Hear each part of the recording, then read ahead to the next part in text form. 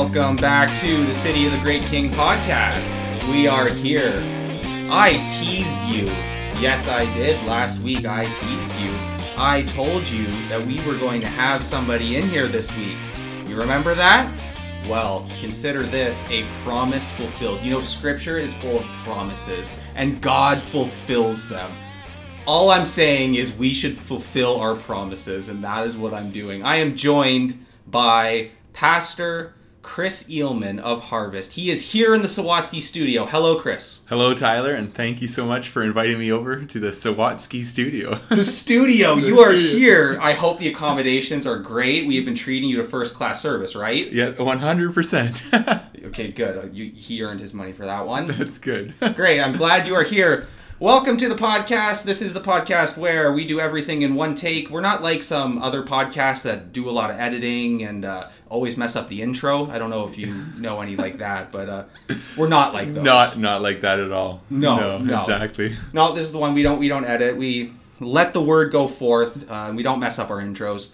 So, as mentioned, welcome, Chris. I am glad you are with us. We have a important thing to talk about today. Don't you agree? 100%. And when you asked me, I was quite glad actually that you asked me to chat about this. So hopefully this provides some context to those that are engaging with this important issue and have more that they want to learn. Absolutely. So the thing is, Chris, you and I are friends. I think we're friends. Am I overstepping my bounds here? What is a friend? We need to commission a 1-year study on what is a friend. Yes, yes, we're friends, Tyler. Oh, thank you. I'm so relieved now. He is in the Sawatsky studio after all. He has to be careful with what he says. But we are we are friends on Facebook. That means it's really official. You couldn't deny it. Yeah, absolutely. And though you don't follow me on Twitter. Whoa. But nobody does. Join the club. So for anybody here who does not know you, before we get into the topic of the day, why don't you tell us a little bit about yourself and how you got to be where you are now? Okay, cool. Yeah, well, thank you again, Tyler. I do appreciate being here. So my name is Chris Eelman. I serve as the church ministries pastor over at Harvest Bible Church. So I've been at Harvest here in Windsor for 10 years plus a month or two. And my wife and I moved down here about 10 years ago to do ministry at that time. It was called Southwood Church. Now it's called Harvest Bible Church. At that time, I came as a lowly intern, pretty much just a degree above pond scum, as we say. No. But anyways, I came as a youth intern, and really at that time was just coming out of an interesting season of life where I had finished up some Bible school. I don't know how far you want to go back with this, but you just get us a bit to how you are where you are at. So I just come out of Bible school, was really discouraged in ministry. I'd been doing an internship and really actually felt like exiting ministry, and then got an opportunity to come here to Windsor. Had been to Windsor maybe one time before and thought, well, let's give it a go. And it was a 1-year commitment, and 1 year turned into 10. And over the years, I became a youth director, then a youth pastor, and then a church ministries pastor. And it wasn't actually like I had an intentional stepping stone plan to become here. I actually tell our youth pastor currently that I'm quite envious of his ministry role, and I would totally go back in a heartbeat. But I just love the church, love being able to minister. And as a church ministries pastor, maybe people haven't heard that term used before. It's kind of like an executive pastor in one sense. You manage staff, you manage a lot of administrative type things, but I also get into some counseling, get into some preaching once in a while. And then the context where we've met is at Harvest Connect, which is our ministry for people in the 25 to 40-ish age bracket. And it's kind of a neat opportunity to teach, and a venue to teach and discuss with people. And so anyways, that's a little bit of the vocational stuff. I'm married, have 5 kids, 4 plus 1 on the way. So I call that 5. I think that's legit, but arrows in the quiver, my friend. Exactly. So I've always wondered what is technically a full quiver, but anyways, discussion for another podcast. Whenever the Lord closes the womb. Yeah, I suppose. So great. So you don't want to go back. You're in ministry now, 10 years. You're happy with where you're at. The Lord's working in the position that you're in. 100%. Yeah, I have been tremendously blessed in the ministry context that I'm in. to be given a lot of opportunities in ministry, but also to see a ton of fruit in ministry, which is, I know, not something that everyone gets to see the same amounts, right? Partially depending on the church context you're in, and also in the time of life you live in. There's just seasons of life that are more fruitful than others. And I think in the last 2 years especially, I know you've said this and seen this too, there's fruit to be had in ministry when you are remaining faithful to God. So Amen. Yeah, it's been a huge blessing. Very glad to be the church ministries pastor over at Harvest, and and to be even here today. So, well, we're glad to have you. So you're a church ministries pastor, or also known as an executive pastor. That sounds like a relatively high position of leadership in that church. Would you say that you have a pretty high degree of responsibilities in terms of leadership in your context? Yeah, there is a lot of responsibility. We're an elder-governed and elder-led church, so I feel like the responsibility lays across a multitude of shoulders in terms of men, and ultimately we believe in the lordship of Christ over the church, so it's like you are stewarded with the responsibility to lead the church, but at the same time, at the end of the day, there's a weight to it and a responsibility, certainly with the ministry that we've been given. And as the ministry grows, at the same time, there's a recognition that it's God working through us. So I think, there's a weight to it. There's responsibility to it. Fortunately, it's been gradually put on, so it doesn't feel like you just get dumped on right on one time. And you mean we don't cast all of our leaders into the deep end right away, force them to swim? Well, it does feel like that sometimes. but the deep end you find when you were first thrown into it isn't actually as deep as the next deep end that you get thrown into. Oh. So, anyways, I don't know what analogy works, but yeah, it's been a huge blessing to serve, and there's a very competent crew of elders that I serve alongside, so that's a blessing. Competent elders, that is an important thing, given that there are 11 months of the year, and then there's the month of June. And in the month of June, perhaps you can see there are the multi-colors flying around all over our city. Actually, if you go to any government school here in the city, right beside the Canadian flag or right under it, you will see the rainbow flag. This represents the flag for Pride Month. And that is the reason, actually, that I've asked you here today, is because you, as a leader, as a public figure, a church ministries pastor, a lot of people look up to pastors and to their leaders to hear how they interact with an issue of the day. Mm-hmm. And this is a big one. Our culture has taken on this slogan of pride. It's just a single word, pride. And even as I was driving today down in a main street in Windsor, I drove by a bank, and one of the things that it was plastered on the window was always progressing. And I just thought that was fascinating. So all these companies, these corporations, are lining themselves up, falling over each other to show how progressive they are and advancing this idea of pride. And you, since we're friends on Facebook, you confirmed it yourself, can't hide now, on your Facebook, you started making some posts, and you hashtagged them as Insight in a Minute. I caught on with these posts, and I started reading them, and I just thought, this is a leader who is talking very straightforwardly about an important issue today. In case anybody is unfamiliar, I'm going to read the first post that you made. You posted this on June 2nd on your Facebook. It says this: June is often set aside for celebrating the very things that God opposes, captured most clearly in the word pride itself, James 4:8. During this time, Christians can be tempted to stay silent, to go along with it, or even to twist Scripture to try to champion it. None of those are good options. Instead, I want to spend June seeking out and promoting the kinds of things that God celebrates as, quote, very good, unquote, to understand more fully His good design, even if that runs contrary to our own sinful desires. It's said that the best way to know a counterfeit is to study the real thing. Day number 1. In order to celebrate God's good design, we first need to remember that God existed long before we did. He is, in fact, the designer and creator of all things. Humility starts when we remember that. Pride begins when we deny it. Insight in a minute. So this is one post that you've made in a series of posts about what you've talked about here. You're talking about God's good design. You're talking about humility. You're talking about pride. Later on, you talk about marriage and gender. I wish we could talk about every single one of these posts.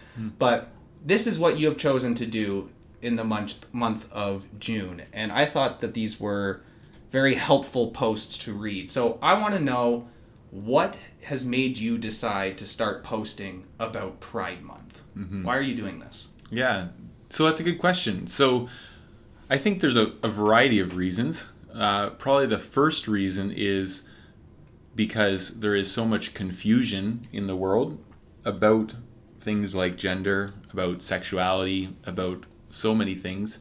And I truly believe if I was out there as a person, just a random secular person, and I was surfing through my news feed, I would probably see a ton of rainbows and a ton of thoughts celebrating pride and whatnot. And I might be tempted to go along with it, and I might just be confused, and I might not even realize I'm confused. And I think that as a Christian who has been blessed to know the truth and to have the truth set me free in many ways, I feel like it's so helpful when there is truth in the public square, so that it not only exposes the evil, but becomes something that people know is an option. It's kind of interesting, but it's almost like people aren't aware that there is truth to be had at this point. There is people who are completely anti-truth, for sure, and they're opposed to it, and they are probably some of the loudest voices in the Pride movement. But my posts aren't actually, number one, targeted to the people that are posting Pride things. Okay. So that is part of it, but the audience is actually generally the people that are consumers.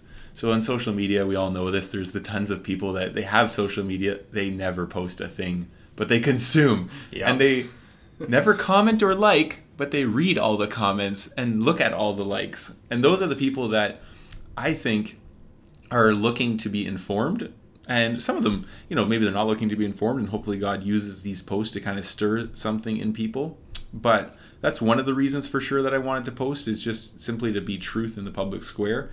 Another reason, and this might surprise some of the listeners in some ways, but I actually wanted to post because I wanted to reflect and think on God's good design and how it exposes my sinful desires. So Pride Month, a lot of Christians can look at Pride Month and think, oh, that's just about pride celebrating, let's say, homosexuality, right? And homosexuality, we believe, based on the Bible, is wrong and sinful.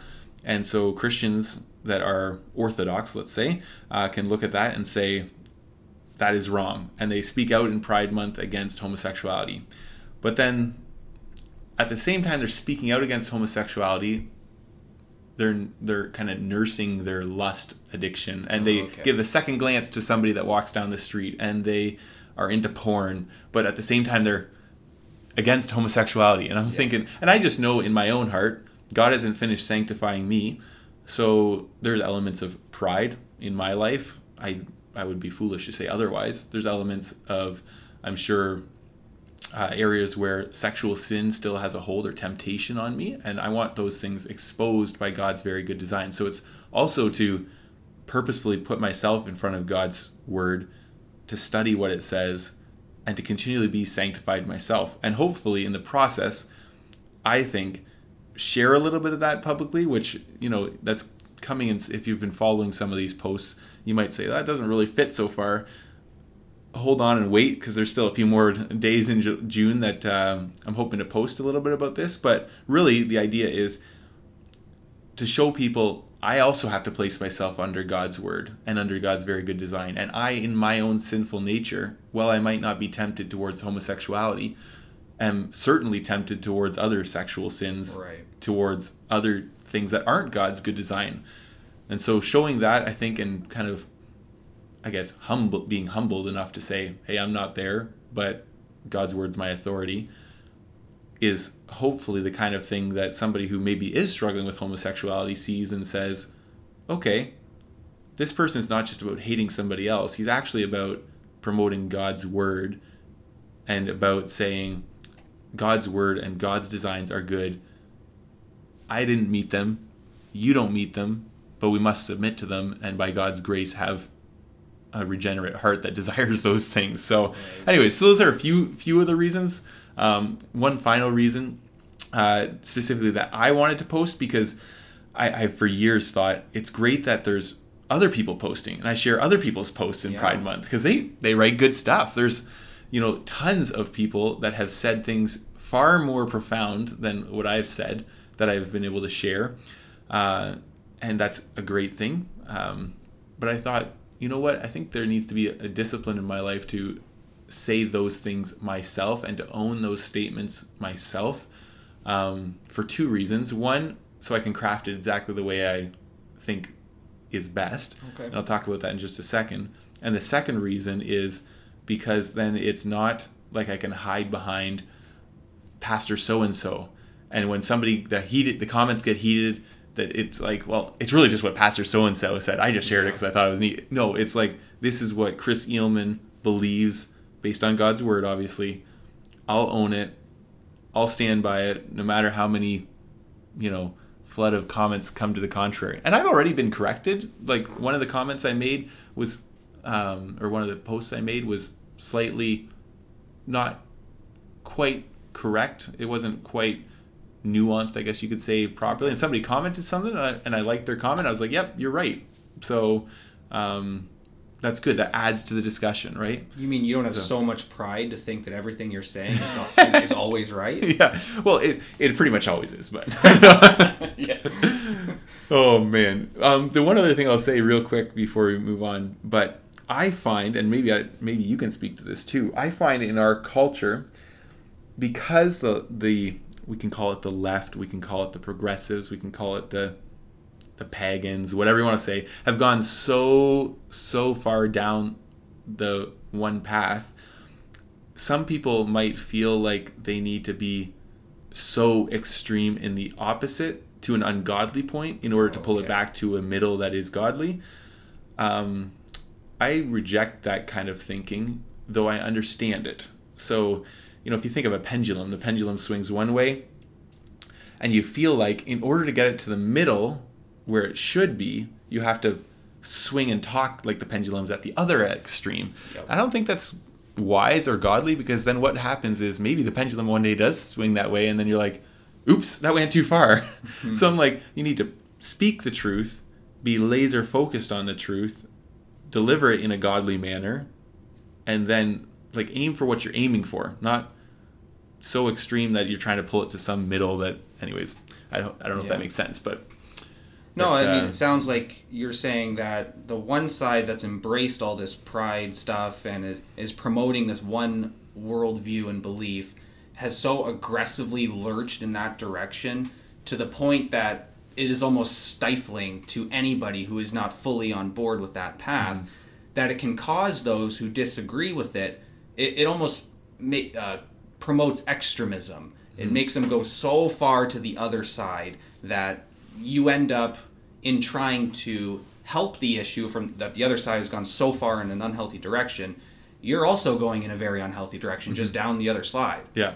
And so you're overcorrecting to the point where you're not actually correcting anymore. You're just falling down another error, just the opposite side of the coin. Right. Is that accurate? That's exactly it. So like you fight pride and then you become prideful in your fight against pride, and you're like, wait, that didn't work. So and actually, interestingly, I think that's Satan's design, like Satan's desire rather, that Satan would love to tempt Christians to fight against evil in an evil way. Yep. And then he wins, because not only is the testimony of Christ tarnished, but also then if it goes that way, they're still in sin. They're still far from God, right? So they're fighting from the wrong place, and it's not good. I do believe like extreme behavior calls for extreme devotion to Christ and his way. And so I will, if it was a matter of being bold, I will be by God's grace, be as bold as I can be, but not to the not in a position that I don't actually believe in, just so that it swings the pendulum to the middle. I don't know if that makes sense. Nope, I think that does. Someone in the afterwards will let me know if it doesn't. They'll roast you. Direct all your roasting to Chris. Exactly. He can handle it. Great. Okay, so the next thing I want to talk about then is you're talking about your motivation for these types of posts, and it's very pastoral, the way that you're describing this. You're not just about beating down a group of people. You're actually concerned more about the people themselves and getting truth across to these people. Like, it's not just a battle of nameless, faceless ideas. These are personal. It affects people. And as a pastor, you seem concerned with how this is getting across to flesh and blood, real life people. And this isn't the only issue that could require this kind of attention. There are a lot of things in the West, a lot of different ideas that seem to go down this path that is unhealthy, unscriptural, ungodly, and many Christians are concerned about. What I'm getting at is there's a whole bunch of issues in our culture, and there are some Christian leaders, pastors, who will speak a lot about these things and try to apply biblical gospel thinking into the different areas in the public sphere. But that's probably the minority, because the majority seem to not want to throw their hat into the ring, so to speak, and maybe don't see it helpful to be talking publicly about the issues. They don't want to get engaged. There can be different reasons for that. But what I want to know is, you're posting about this issue. Why do you think it is important on a macro level to be speaking to culture about the issues of the day? Why is this even important?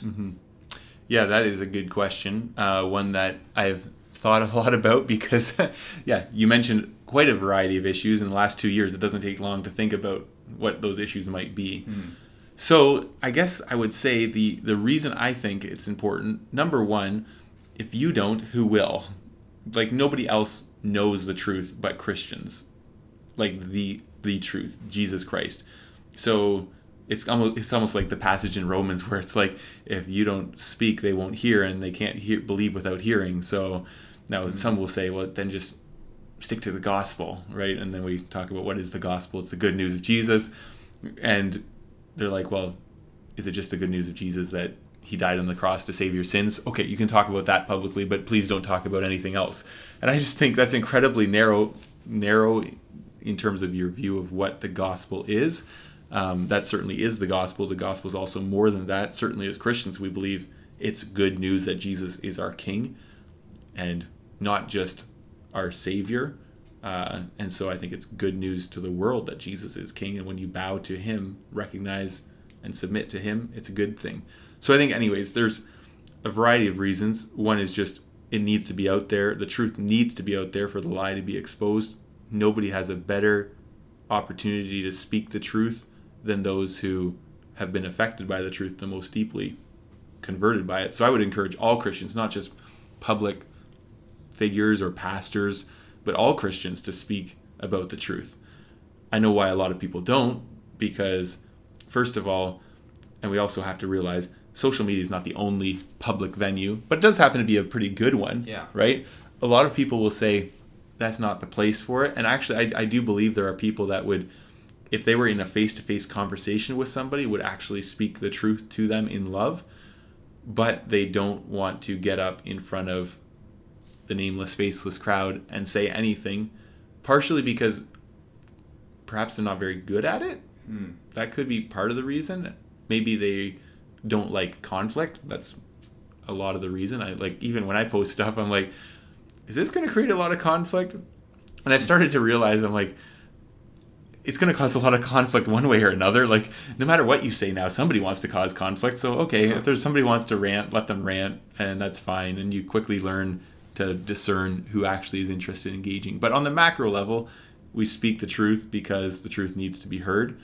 Nobody can be having, I need the truth spoken publicly. I've been blessed so much by people who have publicly exposed truth that has exposed my sin. And so I'm so thankful for that. So I think that is hugely beneficial. And then it just has a salt and light, like preservative effect, I guess you could say, on society and culture, where somebody's speaking into their ear.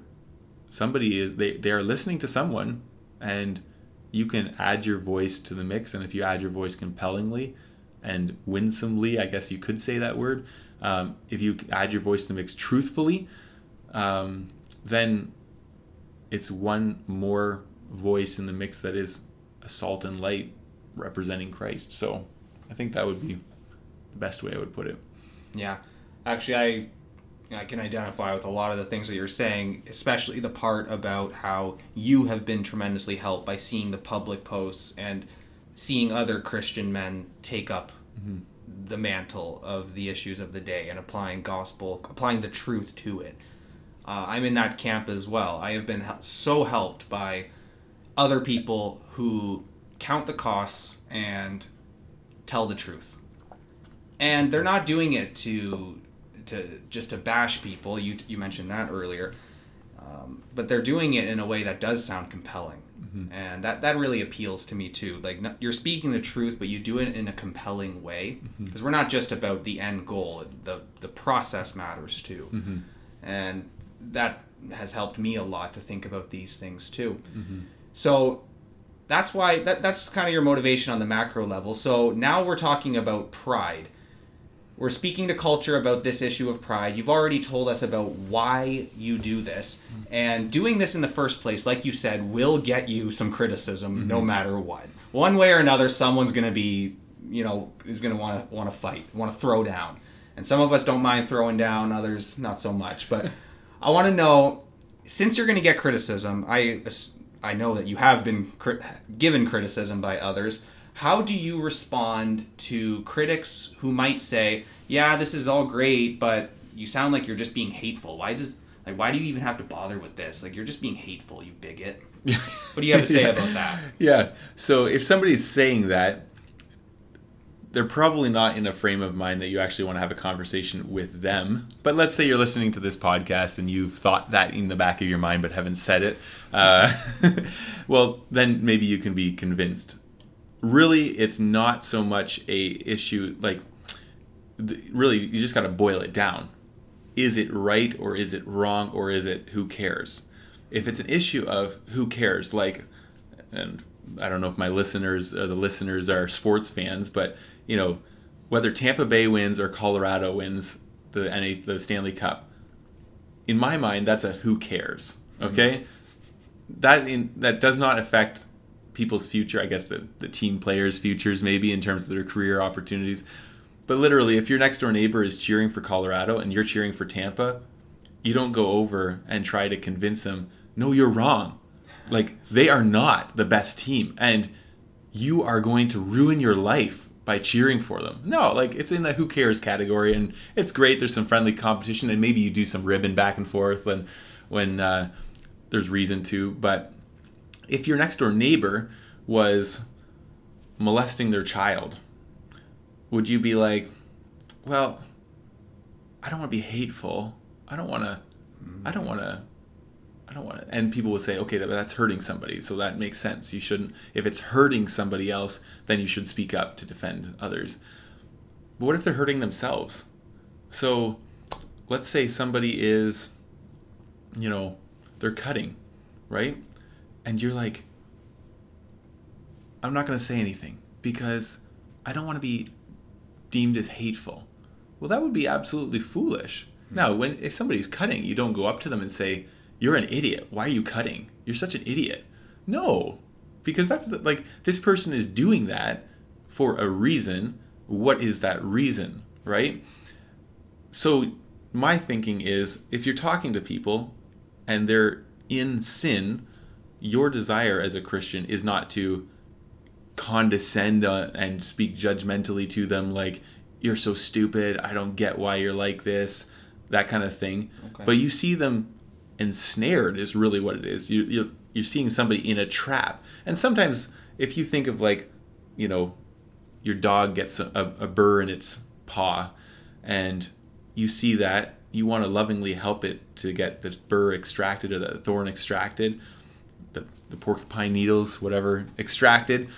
But they're going to they're gonna claw at you, they're gonna bite at you, and you don't really care because you just understand they're in pain. They're just lashing out. So I kind of use that framework with most of my interactions with people. If they say I'm a hateful bigot, they're just hurting somewhere most often, and they are not wanting to admit it, and that's fine.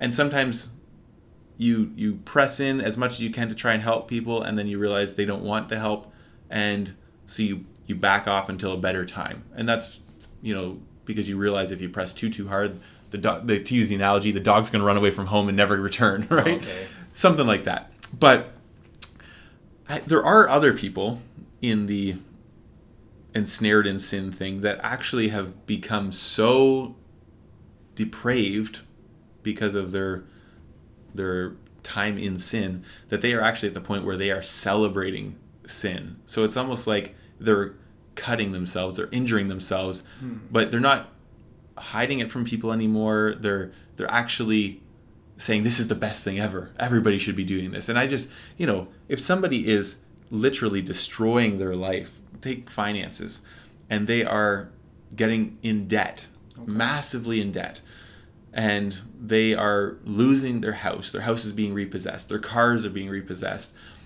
and they're not just sad about that, or they're not just frustrated about that, or like whatever else, but they're actually celebrating that, and they're like, the whole world should be totally okay with, and maybe that actually sounds too realistic, sounds like our government in some ways, but it's like, we should be in debt, everybody should be in debt, we should celebrate debt, be proud about debt, own your pride in your debt. It doesn't take long for people to be like, that's foolishness. Yeah. And it is foolishness, and foolishness is being celebrated, and because you're calling it out and saying it's foolish, that's where people get really, the people that want to celebrate it get really defensive and whatever else. And I'm not so concerned about them, though hopefully by God's grace, like I am concerned about them. I'm not too thinking that they're actually going to change their mind. But it's, again, the silent people. So there are people silently struggling against sins and feeling tempted to believe that they're okay. Maybe that this is even the way God has designed them and they should live in that sin. Yeah.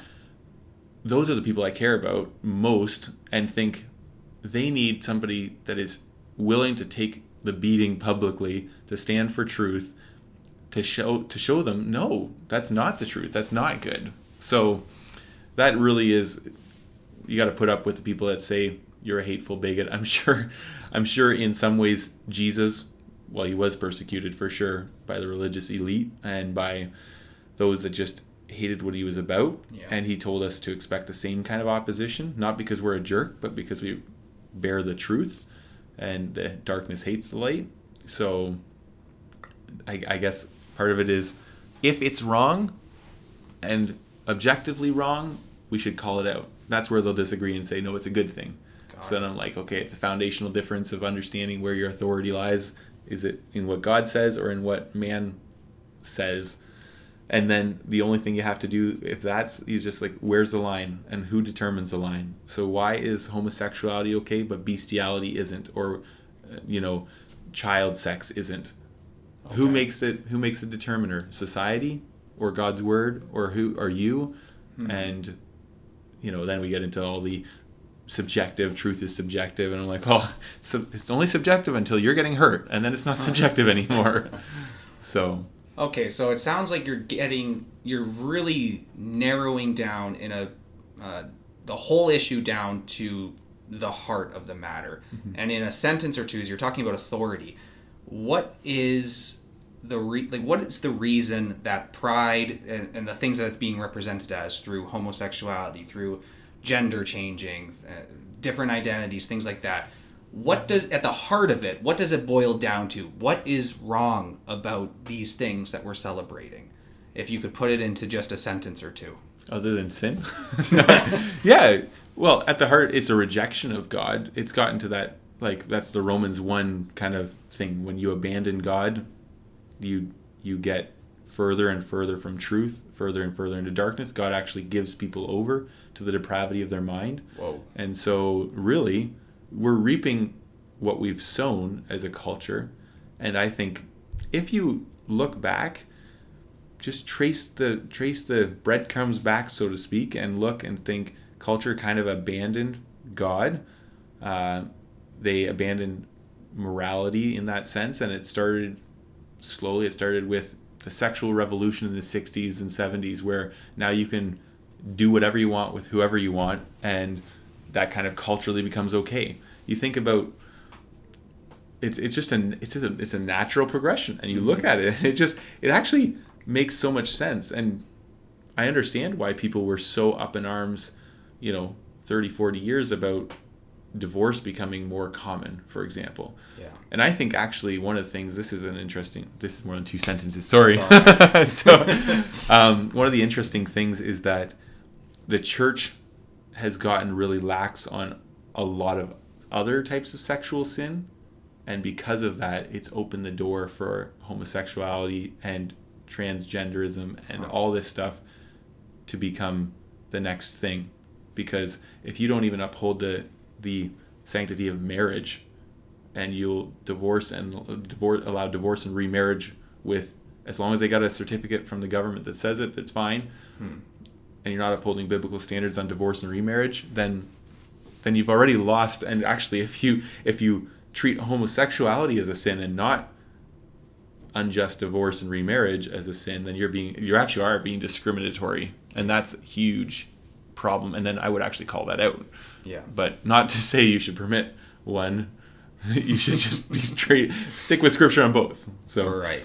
I'll keep the next one to less than 2 sentences. Well, actually, it was kind of like when you're reading the Apostle Paul, and he just keeps on having commas everywhere, so you have like 5 pages. It was a run-on sentence. There you go. It was 2 really long sentences. No, you're good. I have one last question for you as we're ramping up the time here. This is the podcast where we cut out at around 40 minutes. We do one take. We don't mess up our intro. It's not like some other podcasts out there that do a lot of editing. So I only have one question left for you. And you've brought up a lot of issues. You've brought up how it comes to authority. You've brought up it's not just about bashing people. We're trying to show, to give God's truth is to love people, and calling them into Christ's love. I want to know, how does the God who you are serving, who we serve together, how does this Lord give hope to anybody in all of this? This seems like a confusing mess, honestly. And it is so frictious. There's a lot of friction between people and strife. Where's the hope in all of this? Where does it come from? Well, you gave it away, right? The hope comes in Christ. That's the simple answer. I think the core of the gospel comes to bear all the time in terms of we are sinners, Christ is our Savior, and we're saved by grace through faith alone, not by works. So you're not saved by figuring all this out and getting it right apart from Christ. Getting rid of your sinful habits apart from faith in Christ will not save you. And so that's good news in some sense, because when you try to do that, you also find out you fail all the time. So I think the core of it is, if you humble yourself before God, you can be saved. You can actually be saved from the effects of sin, presence of sin, the power of sin, all in different time periods in our walk with the Lord. But I think it comes just back down to the gospel message is there for you, that you can repent. If you're listening to this and you're thinking, this is all messed up, this is wrong, well, consider the good news of Jesus Christ, that he died to save you from your sins, that he offers himself as the way, the truth, and the life. And not only is that incredibly mentally satisfying to be able to rest your feet on something that is firm, that is fixed, that's unchanging, that is and was and evermore will be, but also to find yourself in relationship. So the gospel message really is a message of humility. You have to humbly realize you have a sin problem, that you're broken, that you are rebellious. You have to humbly realize there's only one solution. It's Jesus Christ. You have to humbly realize that he gives that as a free gift. You can't pay for it. So I think it's so fascinating that the world is celebrating pride when actually the only way to salvation, and they're going for a different kind of salvation, but the only way to salvation is through humility. Wow. And it's just that polar opposite. No kidding. Chris, I'm really glad you are here, and this has been a great interview. I want to know, how can people find you? How can they keep up with what you're doing and get these couple more posts that you've teased out? How can we find you? Yeah. So as I mentioned, I'm on Twitter, but not really. So don't follow me on Twitter. Twitter's a waste of time. Instagram, if you type in Chris Eelman, there's a public profile. There's only probably 2 or 3 others in the world, so it'll be pretty easy to sort out. Chris Eelman on Instagram or on Facebook. And then I have a website, insightinaminute.com. It hasn't actually been updated with these June posts. I was kind of waiting to collect them all at once, but they will be updated there soon. So you can, any of those 3 spots, you can follow me and friend request me, and I'd love to connect with you. Now, I hear you're also part of another podcast too. How can people hear you on another podcast? Oh, do you really want me to say? I do. Okay, you've only ripped on the podcast. Oh wait, no, that wasn't that podcast. That wasn't that podcast. No, not that one. I've never messed up the intro. Never. I love it. So I have the privilege of hosting the Leadership Now podcast with Aaron Rock, and you can find that one over, if you go to harvestwindsor.ca, there's a link there.